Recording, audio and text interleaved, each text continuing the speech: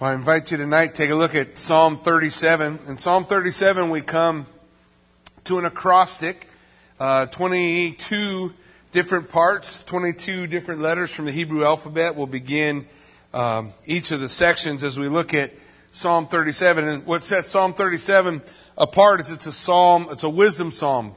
Kind of falls along the lines of the Proverbs. And there's a lot of things in there to guide us, to prayerfully open up our eyes to the things, the way God would have us be, what God would have us do, how God would have us live and breathe and have our being. And so as we take a look at it, he begins with this phrase, do not fret because of evildoers. That word fret literally means don't get all heated up. Don't be a hothead. Don't get yourself all wound up. Don't get wrapped around the axle. You guys get the meaning? It's more than the concept of don't worry.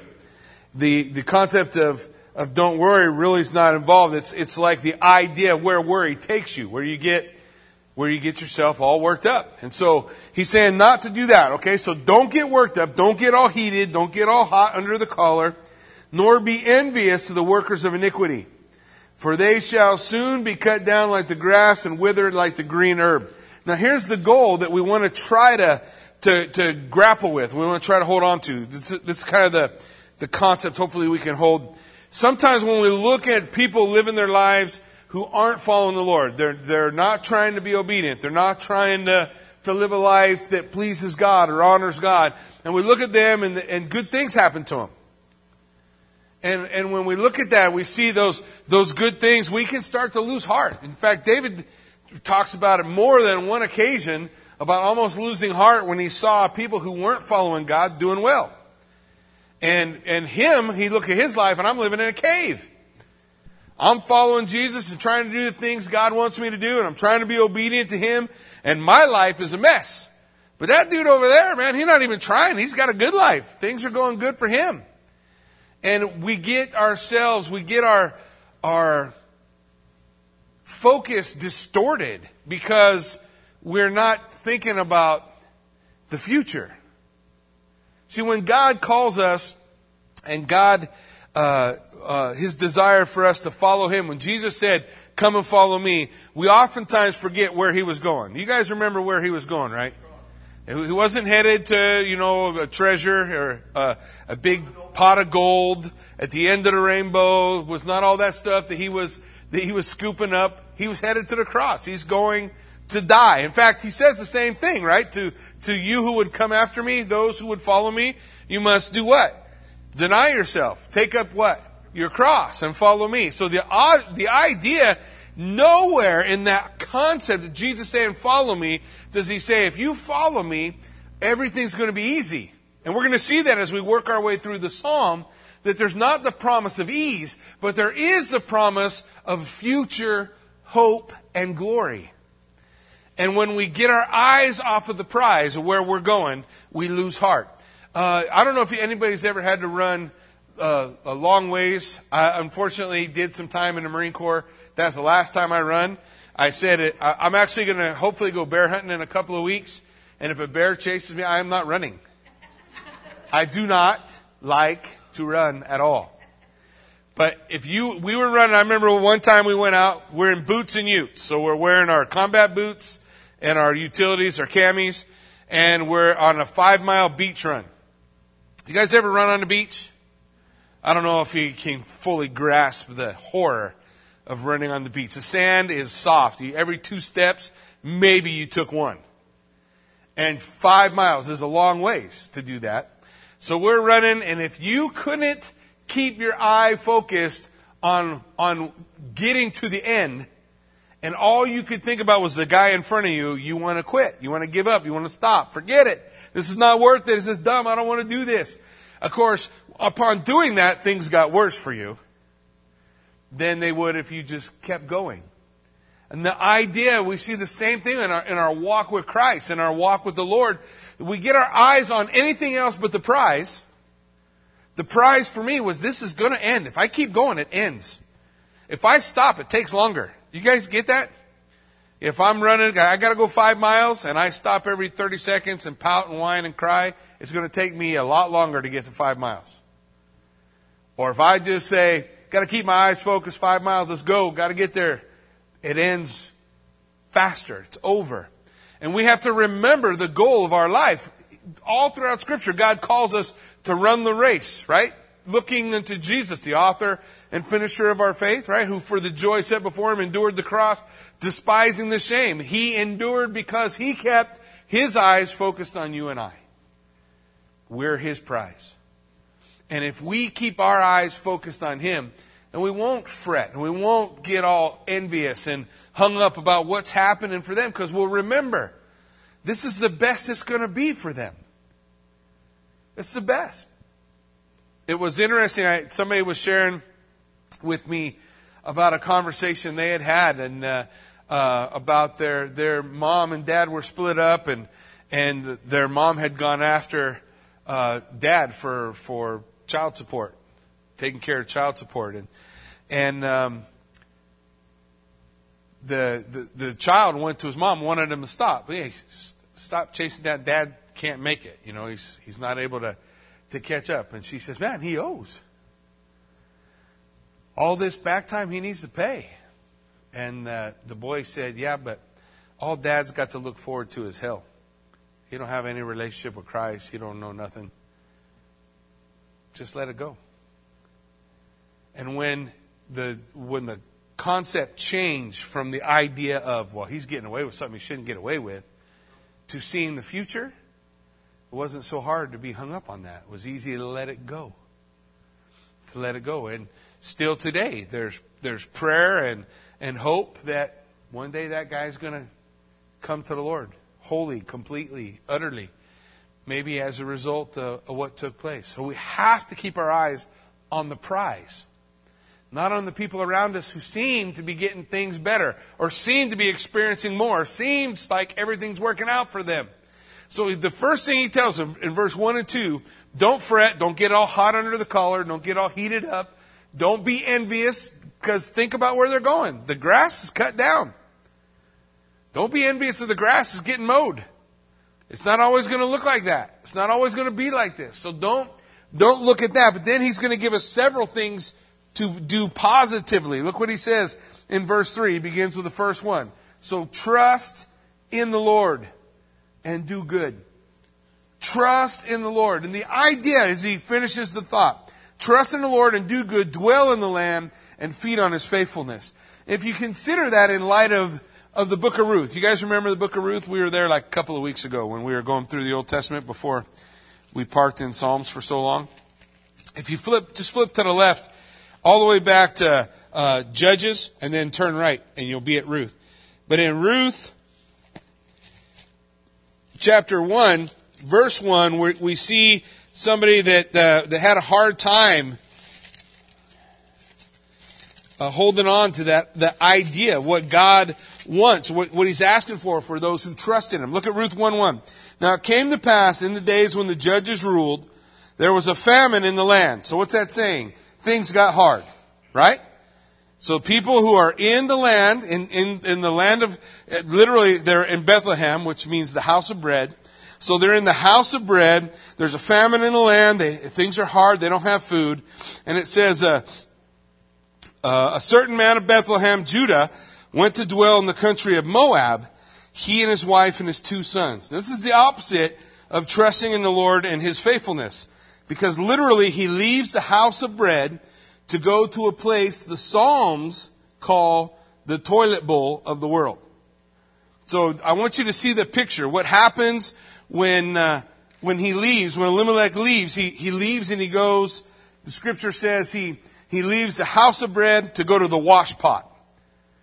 The wash pot instead of staying in the house of bread. Why? Because it was hard there and things were a little bit difficult, and he started looking around and thinking, other guys got it better. Look at those guys. Even though they live in the toilet bowl, I'm going to go stay with them because they got food. So the immediate needs can be fulfilled there. So he went. And if you know the story, you ought to know what it cost him. He died, and both his sons died. And the only one who's left is Naomi, who picked up her 2 sons picked up 2 Gentile brides, one who leaves her and one who stays. And that woman's name is Ruth. Becomes the great-great-grandmother of David, who ultimately is writing this psalm. And he's telling us to rather than lose heart, rather than look at what other people have or what's going on for other people, he's saying trust in the Lord and do good. Stay here and trust in His faithfulness, that God will give what we need. Trusting in His provision, trusting He's going to fulfill it. So the first thing he tells, okay, don't get all hot under the collar. Don't be envious. Okay, we're not going to do that, but we're going to trust in the Lord. And then the second thing in verse 4, delight yourself also in the Lord, and He will give you the desires of your heart. To me, Psalm 37:4 is one of the main anchors of faith. If we are going to enjoy the relationship that God wants us to have with Him, then we have to comprehend that concept. Delight yourself in the Lord. That word delight literally carries the idea of treasure. It's where I get the whole concept that the Lord Jesus Christ has to be our treasure. He needs to be our desire, where we focus our hopes and prayers. And the struggle for us in getting our eyes off and seeing the people around us and losing heart and wanting to give up is whenever that changes, when the desire of our heart shifts to something else. When it shifts to our job, when it shifts to our husband or our wife, when it shifts to our children, then in all those situations, we are losing the ability to be the best person we can be because we've lost that anchor that is set into Jesus Christ. It's that relationship with Christ and our desire for Him that sets the tone for all other relationships. So if I neglect that, I'm going to be less than what I could be if that was right, if I had that treasure, that concept in me. Flip over to Romans chapter 6, verse 12. We'll just look at it real quick. In Romans chapter 6, you remember Paul's laying out the concepts for justification by faith. And when he comes to Romans 6, most of you will be familiar with the beginning of it. It says, where sin abounds, grace superabounds, right? God's ability to overcome the frailties in our life, the struggles in our life, the faulty desires in our life is greater than any of our desires. But when we look at verse 12, there's something very interesting that he lays out for us. He says, therefore, in light of the fact, okay, so let's back up a little bit. In light of the fact that we have died with Christ, and so we believe we're going to live with Him, and we know Christ, having been raised from the dead, dies no more. Death no longer has dominion. It's not in charge of us. For the death He died once for all, but the life He lives unto God. So He calls us in verse 11, He says, reckon yourselves to be dead to sin, but alive to God in Christ Jesus our Lord. And then in verse 12 it says, therefore, in light of that, do not let sin reign in your mortal body, that you should obey it in its lusts. Do not let sin reign in your body. Don't let sin sit on the throne and control your desire. That's the word lust. Your desire. In other words, the point is to seat firmly in our hearts, in that place of control in our life. What sits on the throne, what reigns, what rules is not sin, but is Jesus Christ. That He's that treasure. And when He's that treasure, whatever is the treasure of your heart controls your desires. That's what He told us in Romans 6. That's what He's telling us all the way back in Psalm 37:4. So that's the point that I got to focus on. What is it that I am delighting in? Where's my desire focused? Because the more I can lay hold of what Christ Jesus has for me, the more solid my life's going to be. I'm not going to be hot around the collar. I'm not going to be envious of the lost and those whose lives here look like they're getting away with stuff, because I know where that life ends. But instead, I'm choosing to have my faith and trust in Jesus Christ and to make Him my goal, my treasure. He's the treasure. And the promise is then that He gives you the desires of your heart. Now here's where people get this twisted up. Sometimes it's hard for people to read English, and they think when they come to this, if I do this for Jesus, then He gives me everything I want. Isn't that what it says? It says He'll give me the desires. So I desire a new Harley 21-inch Apes. I'd like to have the Heritage Softail again, but to be honest, Street Glide will be okay. You know, I'm not too uptight with it. And so if I truly delight in the Lord, then I'm going to get a new hog, right? Is that how it works? Yeah. The Bible says that what sits on the throne controls the desires. When sin's on the throne, my desire might be for something I shouldn't have, or something somebody else has, or something that I need to stay away from. But when Christ is on the throne, then He controls my desires. So when I delight in Him, He places godly desires in my heart. So I want to do what He wants me to. Isn't that kind of our goal? I mean, if we're following Jesus and we want to be who He wants us to be, that our goal is to treasure Him, and as we treasure Him, we're able to move forward? Think of Matthew. Matthew chapter 6 talks about seek ye first what? And what happens? All these other things will be added unto you. If you remember anything from Matthew 6, what He's talking about is all that stuff everybody's worried about. Food and clothes and what I'm going to do and how I'm going to do it and how am I going to get there and all that stuff. And the Lord says, don't worry about all that stuff. Rather, focus on me and our relationship.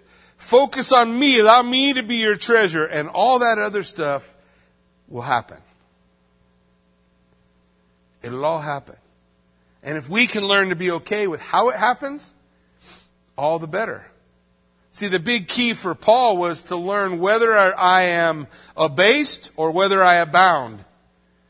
In all things, that I'm able to be contented in what God gives me. Can we find that? Will we place that contentment in Him? And that's what He's telling us here in the second thing He tells us. Delight yourself in the Lord, and He will give you the desires of your heart. The Bible tells us to lay up for ourselves treasures in heaven, right? Not on earth. Why does the Bible say not to lay up treasures on earth? What happens to the treasure on earth? Moths eat it. Rust eats it. Gets destroyed. Thieves break in and steal. Right? You guys remember? But the things in heaven, nothing happens to those things. So that treasure, what is that treasure? That treasure is Jesus. It is Him. And delighting in Him and looking unto Him and holding fast to Him and keeping our focus on Him so we can run the race He wants us to run. Now, verse 5 has a third thing He wants us to do. Don't fret. Don't get hot under the collar. Don't get all uptight. He says, but rather trust in the Lord. Delight yourself in the Lord. And verse 5, commit your way to the Lord. Trust also in Him. Commit your way. Your way is literally a Hebrew idiom speaking of your entire life. Everything you are or are ever going to be, commit it all to Him. All to Him. When Jesus came, He said, if you want to follow me, you have to forsake all. And when He says that, you have to forsake all, it means you're taking everything in your life. What I'm going to be, my dreams, my desires, the job I want, the school I want to go to, the things I want to own. I'm taking all the stuff that I'm ever going to be, and I'm putting it all on Jesus. My whole life. Commit your whole life to Him. I don't want to have eyes that get focused on what's happening with everybody else. I want to keep my eyes on Christ. So how do I do that? I trust in the Lord. I delight in the Lord, and I commit my life to Him. Everything that I am, everything that I'm going to be, all that I'm about, I'm going to commit it to Him. I'm going to trust in Him. And the last part of the verse is important. What's it say? And He shall bring it to pass. So we give it to Him, and He will make of our life what our life needs to be. where we're going to find the ability to not be ashamed. That word, not to be ashamed, in the Hebrew means disappointed. Anybody ever been disappointed in something? Have a dream about something, lay hold of something and say, man, that was disappointing. I thought that was going to be, so much more. What the Lord promises is if we lay all that stuff down and give it over to Him, we won't be disappointed in what He makes of our life. We just commit it to Him and allow Him to do that perfect work in and through us. Look at verse 6. What's He going to do? He will bring forth your righteousness as the light and your justice as the noonday. Now here's what I want you to grasp from this, okay? He's saying commit your life and give it all to God, and He's going to make it come to pass. But then He defines what that means. What does it mean that He's going to make it come to pass? Just look what it says. It says, He shall bring forth your righteousness. That's the act of sanctification. That means that Jesus Christ working in your life is changing you from the inside out, from glory to glory. That you are constantly moving forward with Christ. That He's going to do that in you. You've committed your life to Him. He's going to do that work. And then I want you to see He shall do it. So it's a process.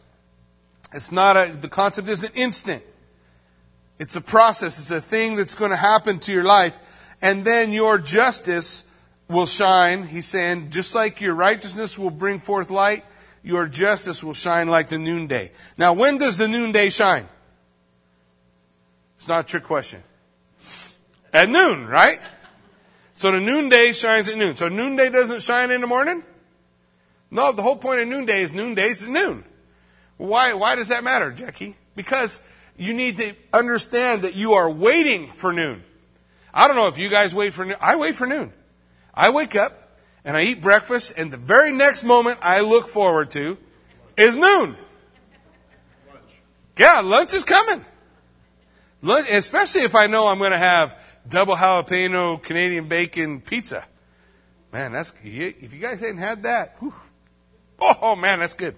But it's not on my diet, so I just think about it now. I don't try to eat it. So I look for noon. Now what do I mean? I mean when we're looking for justice, when we're looking for God to do that work in our life to make us righteous as we're struggling with things, we need to realize just like the day progresses from morning to noon, God's working in our life from the beginning until it's completed. And God's times table is oftentimes much slower than ours. Ever experienced that? I would just like this to be done now. Lord, just poof and make it go away. But God's less concerned with the end product and more concerned with the process. And because He's careful about the process, He desires that work to be accomplished in the right way, then it's a little slower. And I think that's what He's laying out for us. He's talking about not only the brightness of the light and the beauty of the righteousness, but that there's a period of waiting, looking for His deliverance. Looking for His deliverance. Now, in verse 7, we come to the next one. So not only He doesn't want us to be hot under the collar, He wants us to trust in the Lord, delight in Him, commit our life to Him, but then the next one, rest. Rest in the Lord. That word rest in the Hebrew literally means a calm surrender. Like laying down your arms. Just the idea of given up to the Lord. Surrendering to Him. Rest in the Lord and wait patiently for Him. That's pretty wild. Why does He say, wait patiently? Does that imply that there's going to be a wait? That it might not happen our way in our time frame? And if we get our eyes on everybody else, we'll start to get hot under the collar. Why is it so good for them? I'm trying to follow the Lord and it's all... That's not calm surrender. Right? That's something else. Calm surrender just says, I'm patiently waiting for God to do His thing. So I'm just going to trust in Him. I'm going to stay in this place where I'm holding on. God will do His work. I just need to stay available, occupied on the Lord. It's not just sleeping at home and hoping food magically appears in my mouth. But it's the idea of waiting on the Lord. Waiting on Him, looking unto Him, the author and the finisher of our faith, to do the work that He wants to do. And then immediately after that, when He's talking about being patient and looking for the Lord and seeing God work in our life, He says that phrase again, do not fret. Because as soon as you start talking about patience, one guy's going to say, whatever you do, don't pray for patience. That's bad advice. Pray for patience. But you have to know, how does patience come? The Bible tells us, patience comes by tribulation. Whew. So what's that mean? If it says, rest in the Lord, wait patiently for Him, then that means in the waiting there's going to be tribulation, hardship, difficulty, persecution. I'm going to have times of famine. I'm going to have times of struggle. And the goal is, be patient. God's doing a work. Trust in Him. Don't get hot under the collar. Don't let that be the moment that you want to lose focus and run off in some other direction. Don't fret because of him who prospers in his way, because of the man who brings wicked schemes to pass. Cease from anger, forsake wrath. Do not fret. It only causes harm. So he's laying it out. He's saying, look, here's what you're doing. You start that and you say, okay, I'm going to be patient, God, and this is a really hard time for me. I'm going through difficult things. I really would like you just to magically transform this so I don't have to do it, but you're not doing that, so I'm going to be patient. And then I look over there and I see, but look at that guy. Man, he's out drinking every night and partying all the time, and everything comes up roses for him all the time. It's all working out for him. I don't get it. I'm trying to follow you. And if we're honest, we all find ourselves in that place at one time or another. Looking at that guy and we thinking, well, how come I'm trying to do it right and he doesn't even care about it, and look at how it's all coming together. And so he lays out for us. Look, this guy brings about all that stuff. He's not trying to do it the right way. He does it by bringing wicked schemes to pass. And then his word, God's word to us, cease from anger. Forsake wrath. Stop being so hot under the collar. Do not fret.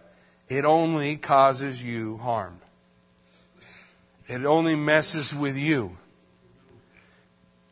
It ruins what you're trying to accomplish and what you're trying to do and what you're trying to experience. So we have to be willing to stay away from anger and bitter fruit. That's why I say the prize has to stay in my eyes. The prize got to stay there. I got to be looking at Christ, looking at Him, not looking at who's got what. You guys all remember John at the end of the Gospel of John? Peter gets restored by Jesus. Remember the story? Jesus comes to him and says 3 times, Peter, do you love me? Peter, do you love me? Peter, do you love me? The encouraging thing about that is literally as Jesus is laying out for him, and as Jesus says 3 times, he uses 2 different words for love, right? Do you agape me? Do you agape me? Which is a self-sacrificing love. Remember Peter said, oh, these other guys, they might forsake you, but I never will. You guys remember, right? But Peter forsook him. He denied he knew him to his face. In fact, Luke says Jesus looked at him while he said it. I do not know the man. The 3rd time Jesus says to him, do you phileo? Which is the word used for brotherly love. You love me like a brother. Are you my friend? That's why the Bible says Peter was vexed in his heart because the Lord came down to his level and said, do you love me? Do you love me this way? And so Peter responds. See, the other 2 times Peter responded. He said, Lord, you know I phileo. I phileo. I want to agape, but I don't. I phileo. So Jesus came down to phileo. Peter's disappointed. He's disappointed because I want to agape, but I phileo. I want to be up here. My relationship with you, I want it to be up here, but I'm really down here. But Jesus does something interesting to Peter. He tells him, one day you're going to make it. He looks at him and says, Peter, when you were young, you went wherever you wanted to go.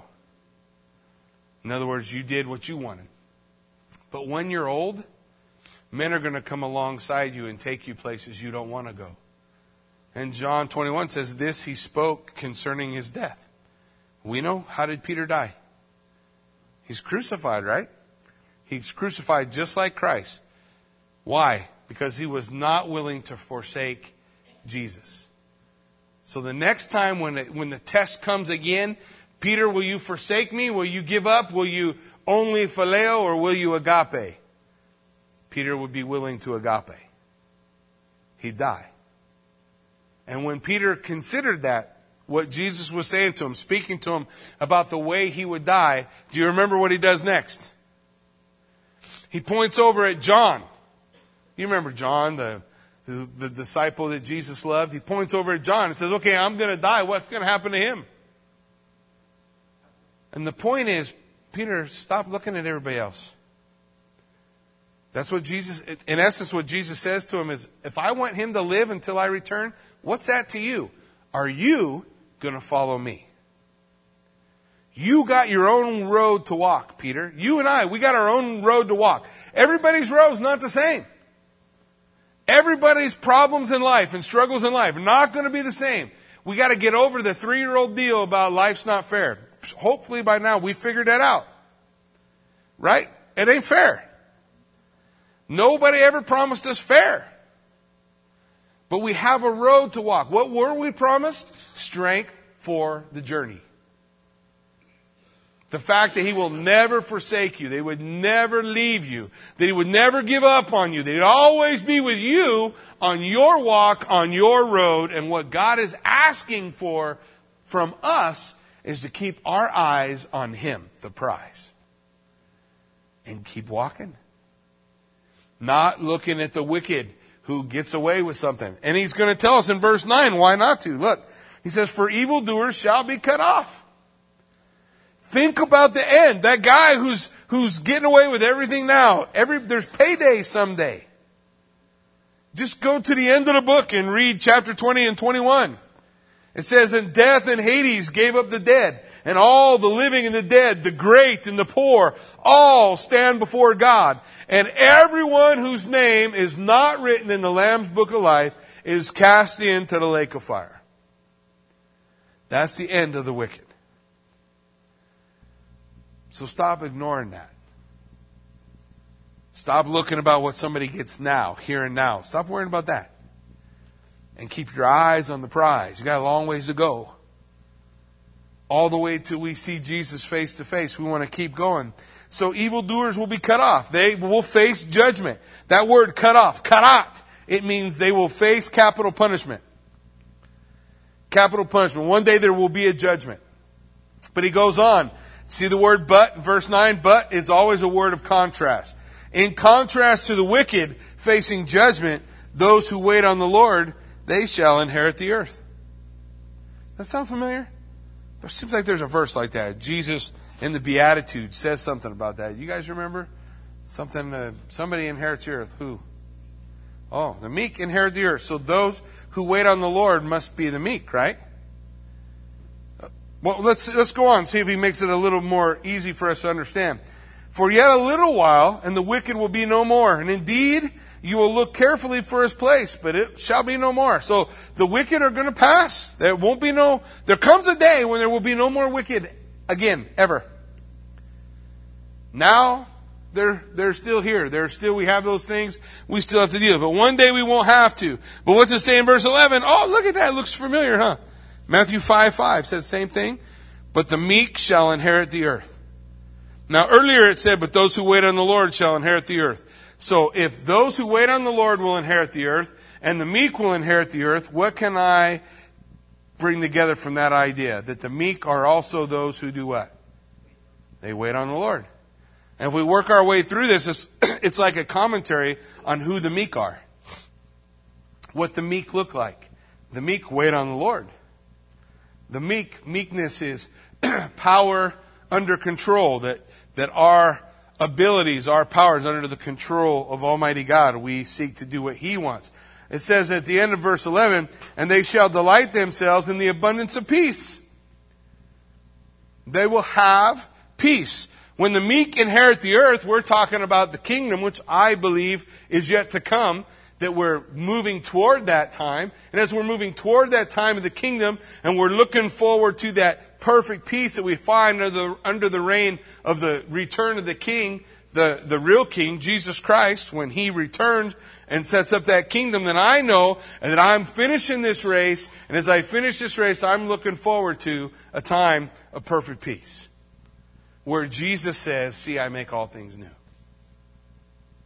Everything's going to be okay. Whatever misjustice isn't a word. Injustice is not a word either. What word am I looking for? Anyway, whatever forms of injustice. There. I knew there was a word. You're saving me, Noe. Whatever forms of injustice you have experienced in your life are going to be made right one day. One day, in Christ, He's going to do all those things. There will be the abundance of peace. Look at verse 12. He's going to start talking now about what's going on with the fact that the Lord is able to understand your situation. Look at it.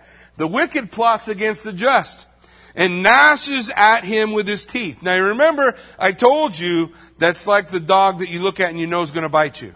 The gnashes at you with their teeth. You guys have seen that, right? Where the dog goes, you're getting bit. The other dog just goes, that's not going to bite you. But the gnashing of the teeth, you're getting bit. Better get hoppy. I was thinking about making a comment, but I'm not going to. Whenever I pause, I should just stop. The wicked plots against the just and gnashes his teeth at him. But what does the Lord do? He laughs at him.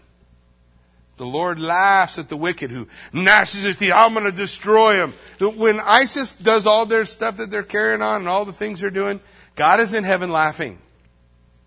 What do you mean? God's laughing. They're cutting off the heads of Christians. Yeah, they are. What do you think that witness is for the people in the town? How is it that they keep finding Christians to cut the head off? Why don't they all just become Muslim and stop so they don't cut their head off no more? I'll tell you if you want to know. Because their faith is real. And they're watching and they're saying, no, I'm not going to deny my Savior. And so they take their head and they go to the next guy. Are you going to deny? No, I'm not denying my Savior. They cut his head and go to the next guy. They go to the next guy. All the people who are watching are thinking, man, those people who are losing their head are more real and have more peace and have more faith and have more trust than the guys that are taking the heads. Why do they always have more Christian to cut off their heads? Because there's a witness in that. When the church is persecuted, the blood of the saints is the seed of the church. The church grows. Faith happens. In the beginning of the book of Acts, Acts chapter 6, persecution starts and the church blows up. God laughs. You're going to try to destroy my people by cutting off their heads? All you're doing is sending them to me. They don't have to be hungry again. They don't have to worry about being hot no more. They suffer for a few moments and then they experience eternal bliss with me. Knock yourself out. You're going to wear out your arm. For more than 2,000 years, they've been trying to extinguish the flame of faith in Jesus Christ. ISIS is not the first people who have done it. And they won't be the last. And they won't be any more successful. It says, when they gnash their teeth, the Lord laughs at him. Why? For he sees his day is coming. The day of the wicked is coming. There will be a day. Judgment Day comes for us all. And on that day, all the showmanship and the cockiness that they may have will be gone. There won't be none of that when they stand before the living God.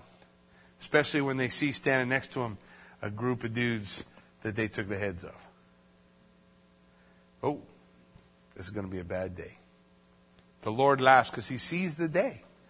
He knows the judgment will come.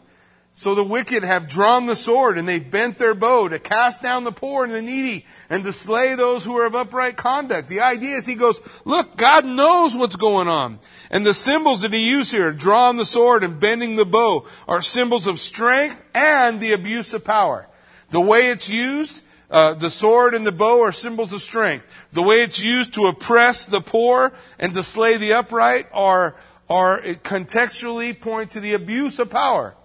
So you have these guys abusing their power. And literally when it says to slay those who are of upright conduct, it's like butchering an animal. That's a pretty good expression of some of the things we've seen on the news. On some of the conduct of people around the world. Not just ISIS. Holy cow, you guys forget about Rwanda?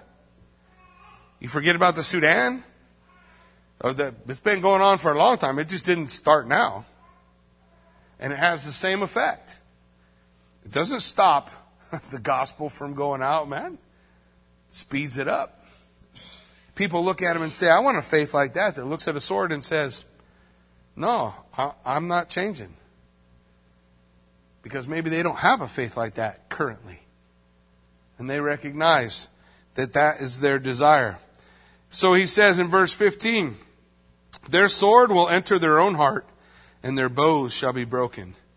Jesus said to Peter, Peter, put away your sword. Don't you know he who lives by the sword dies by the sword? The Lord says, the sword will pierce their own heart. Their bows are going to hit themselves. They are going to the same trap that they set is going to spring on them. The day will come. Everybody will stand before the Lord.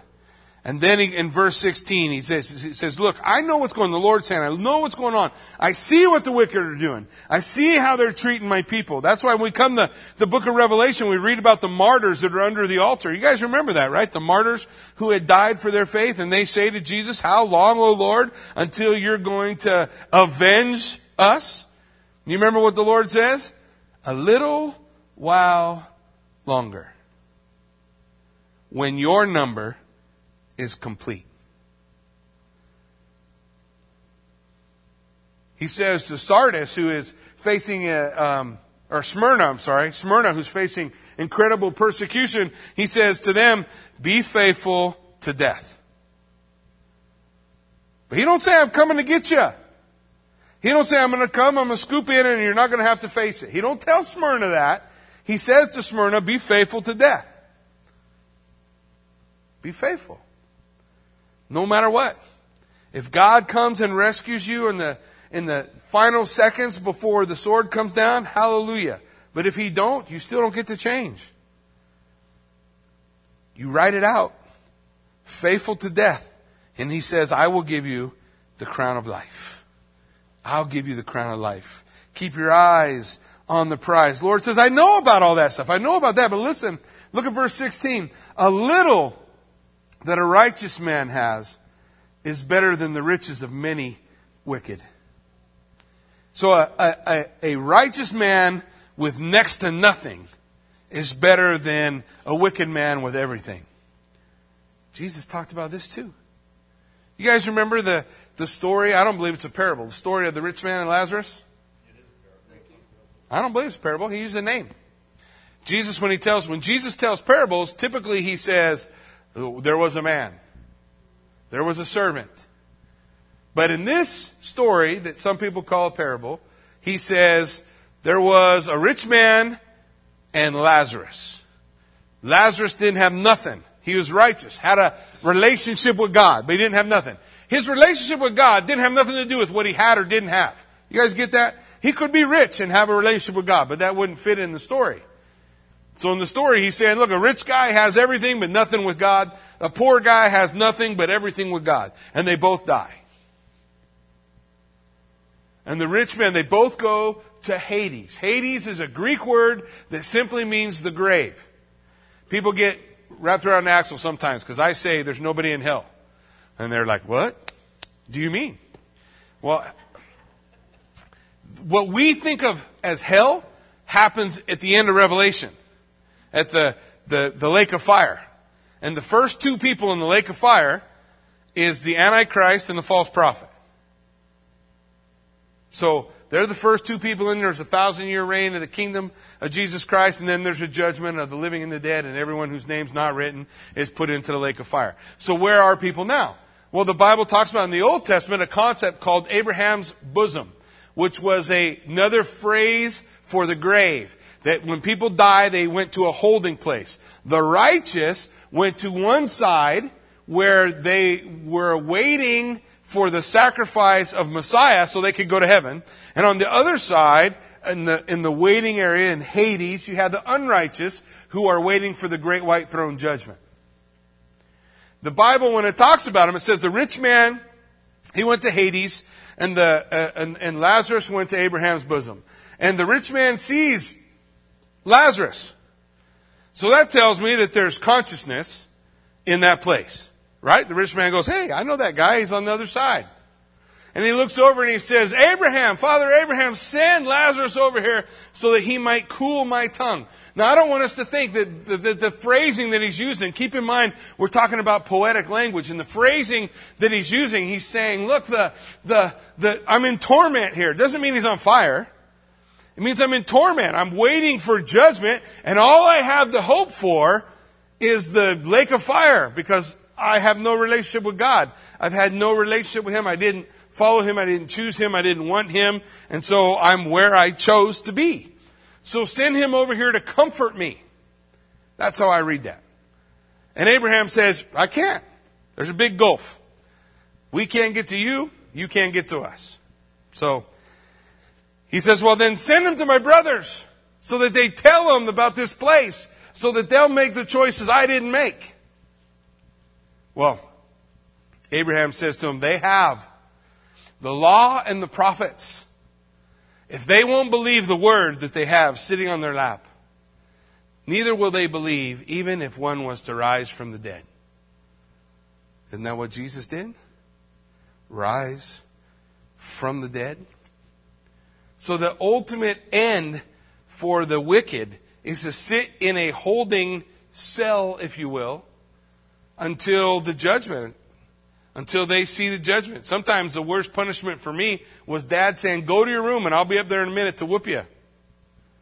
And I sit in a room worrying about the whooping that was coming. Now imagine that whooping being 2,000 years away. That's a place of torment. That's a place of torment. So when we look at it, the wicked, he says, you look around, the wicked are going to be gone. They're not going to be anymore. You're not going to see them. The wicked are ultimately, they're going to perish. But the little that a righteous man has is better than all those riches. Why? Because he has the Lord. All the other stuff doesn't matter. Your checkbook is not how you keep score. How big your house is, not how you keep score. You want to keep score? Keep score how much you love the Lord. That's a good way to keep score. How much I love the Lord. For the arms of the wicked will be broken, but the Lord upholds the righteous.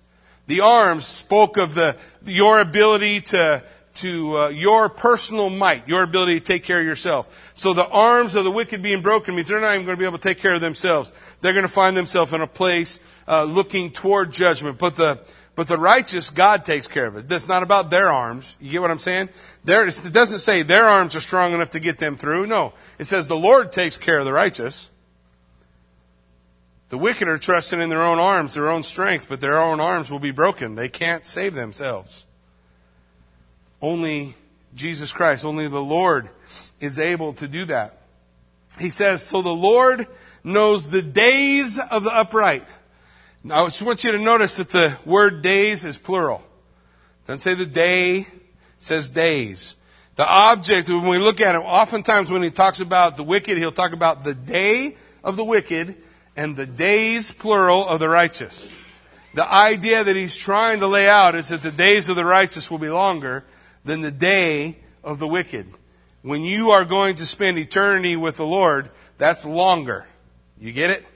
That's longer than the temporal time that the wicked will spend. It says, and their inheritance will be forever, eternal. So what the righteous get is eternal. They shall not be ashamed in the evil time. They won't be disappointed. There will not be disappointment. They shall not be ashamed in the evil time. And in the days of famine, they shall be satisfied. I also want you to notice that word's plural too. So what does that mean? Certainly more than one day of famine. So if famine speaks of difficulty or hardship or tribulation or hard times, then there's going to be more than just one. You're going to face hard times. There are going to be more than just one hard time. But what's the point? God's going to be with you through it. Even though you're in famine, you'll be satisfied. That word satisfied does not mean that even though you're in famine, God's going to feed you and you'll always be full. That's not what it says. It says in famine, when you lack, you will have satisfaction in Him. He'll be your satisfaction. He will satisfy you. You may still go to bed hungry, but God will satisfy you. If He's the treasure, He holds that place. Central focus in our life. We hold on to Him. He'll carry us through. But what's His word for the wicked? But in contrast, the wicked will perish. And the enemies of the Lord, like the splendor of the meadows, will vanish. In the smoke, they will vanish away. Just like when they burn a field. They burn it, goes up in the smoke, it's gone. It's gone. The wicked will be gone. He says in verse 21, to the Lord now, He turns to talk about the fact that He blesses His people. Look, the wicked borrows and does not repay. I want to hear that. The wicked borrows and doesn't repay. But the righteous shows mercy and gives. Now, the point is, the thing that marks the wicked is that they are always promising, right? That's the whole point. I borrowed, I'm promising to pay, but they don't follow through. But the righteous, he says, show mercy. They don't make a promise, they just give. They just give. They just see a need and give. For those blessed by Him, blessed by the Lord, shall inherit the earth. Oh, there's that phrase again. So we have the meek inheriting the earth. You guys remember, right? We have those who wait on the Lord will inherit the earth. And here we have those who are blessed by Him, blessed by the Lord, will inherit the earth. It's all describing or defining for us Matthew 5:5. Blessed are the meek, for the meek shall inherit the earth. So He's defining it all for us here. He says, but the cursed by Him will be cut off. And remember, that phrase cut off means capital punishment, a judgment. Cut off means judgment. They'll be judged. The wicked will be judged. The righteous will inherit the earth. And he says in verse 23, so the steps of a good man are ordered by the Lord. That means they're established. So the way that a good man, a righteous man, someone who's following the Lord, his steps are ordered or established by God. So if I'm following the Lord, when Jesus said, come follow me, it's the idea, the picture of I'm stepping in His footprints. I'm following Him. I'm going where He goes. I'm being like He is. And what does He say about it? The steps of the good man are ordered by the Lord, and He delights in His way. It means He rejoices to follow Him. He's not, oh man, got to follow Jesus again today. Oh, that's just, what a drag. Go follow Jesus. Look at that wicked guy. He's having fun, but I got to follow Jesus. Well, if I keep following Jesus, at least maybe one day I'll get to heaven. But that guy, I don't know. He seems like he's got it better off. Dude, if that's how you feel, you should turn around, because the following you're doing ain't doing no good. The following you're doing ain't doing no good. It says He delights in His way. He desires to follow Him. Look what it says in verse 24. Though he fall. This is what I want you to understand about that. It doesn't mean maybe he will, maybe he won't. It is it's an absolute statement. He will fall. So the guy following the Lord, that you and me and somebody else, when we're following the Lord, we will fall. But that's not the point of the promise. The point of the promise is what comes next. But he shall not be utterly cast down. Though we fall, we don't stay down. That's the true measure of a man, right? Isn't that what Rocky said in like Rocky 10? It's not how hard you can hit. It's how hard you can get hit and get knocked down and still get back up. That's what Rocky said. He's a man. I'm just saying. But the Lord is kind of saying the same thing. Though he fall, he won't stay down. Why? Because the Lord lifts him up. The Lord upholds him with His hand. He stands because of God's ability to make him stand. Not because of His ability to be good. We will never be able to be good enough. We are just going to follow Him and delight in Him and love Him. And when we fall, God will lift us up. God will pick us up. He'll get us back on track. He says in verse 25, it's how we know David was an old man when he wrote this. He says, I have been young and now am old. Right? No brainer. David, this is later on in David's life when he writes this. I was young once, but now I'm old.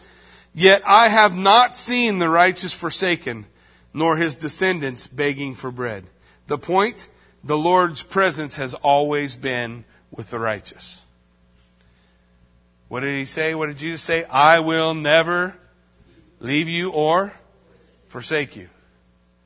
Absolute promise of absolute truth. Though you fall, though you stumble, though you have problems, He'll never leave. He'll never forsake. He'll never give up. He will be with you. He'll be there. He will not forsake you. He is ever merciful and lends. I like that. He is merciful and lends. He gives what we lack, what we need. And His descendants are blessed. His descendants are blessed because of that presence of the Lord being with Him. He even equips us for obedience. Look at verse 27. So He says, depart from evil and do good and dwell forevermore.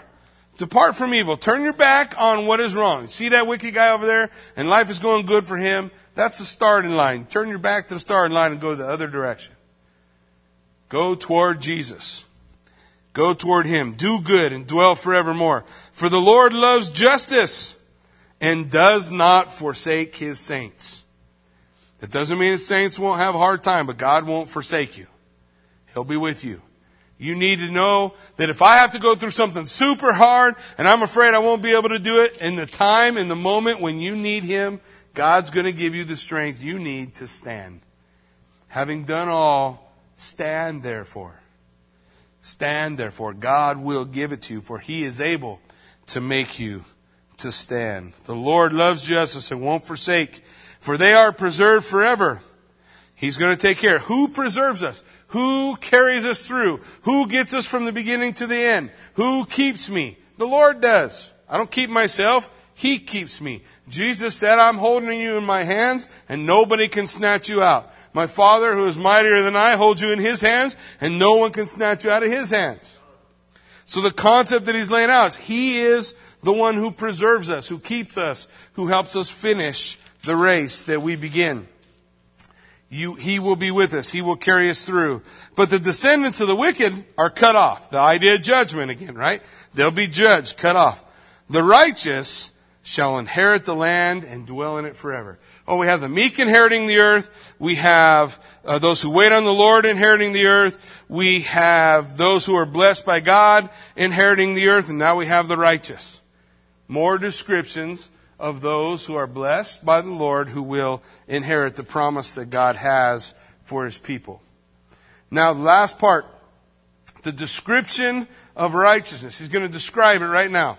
What is the righteousness? It says the righteous will inherit the land. What's that look like? Right here.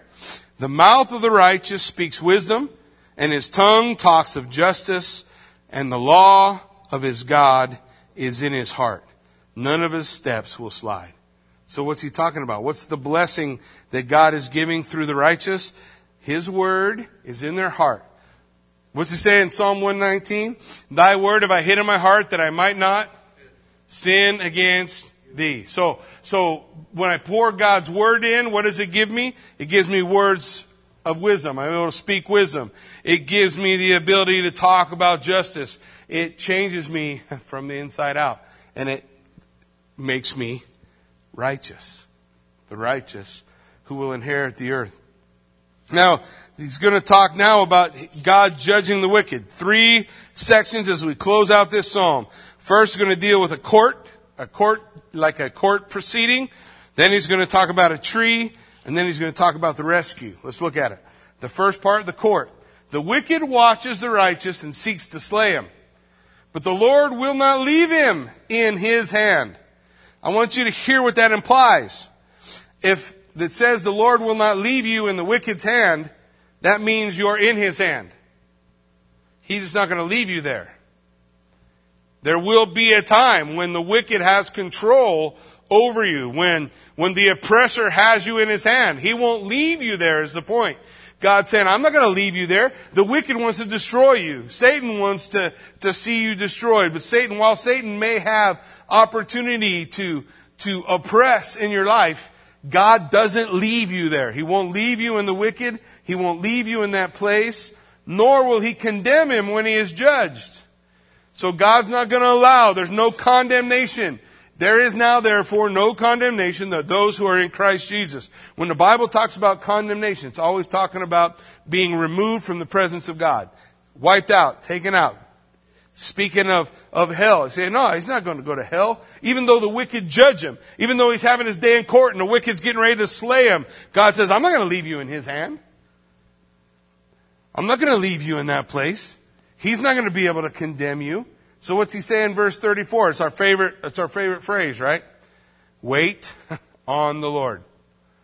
So the idea is you're in a court proceeding, you're losing, you're getting whooped by the wicked. God's saying, I'm not going to leave you in the wicked's hand always. He's not going to be able to condemn you. He's not going to be able to cast you to hell or remove you from me. I'm with you, so just wait on the Lord and keep his way. And he will exalt you to what? Inherit the land. Another commentary on the meek inheriting the land. So though you're under judgment, you won't be able to be separated from the love of Christ Jesus. Right? Didn't that say it in Romans chapter 8? What shall separate us from the love of God which is in Christ Jesus our Lord? Shall death, persecution, he goes on, nakedness, peril, the sword.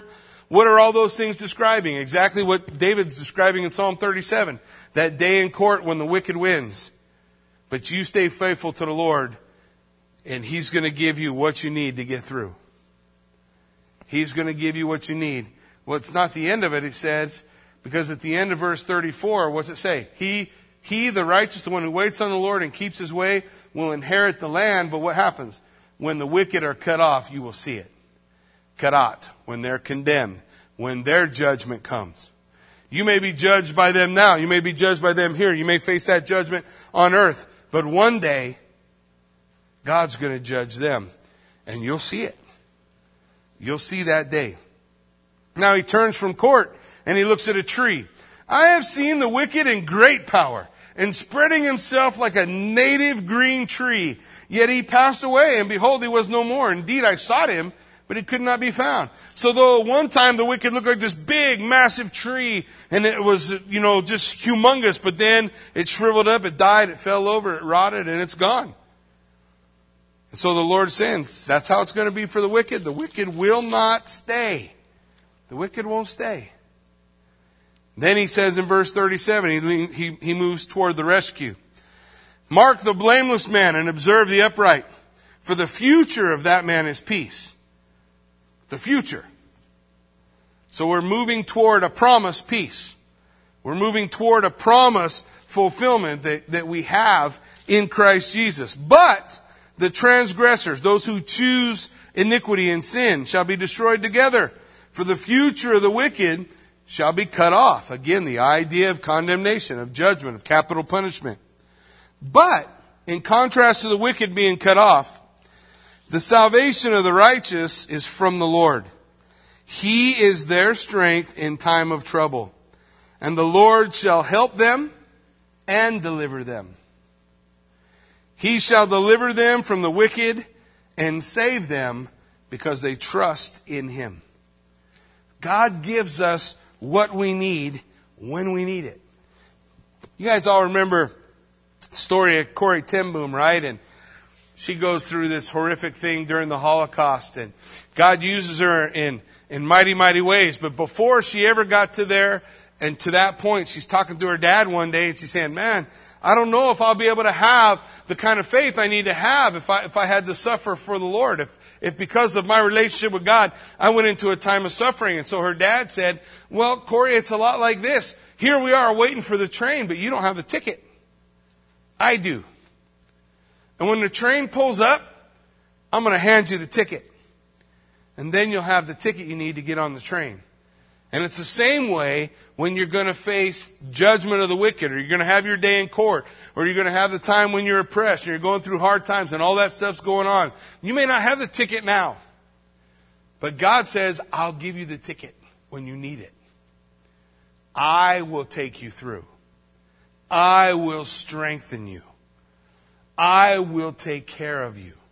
He will take us through it, or He will save us from it.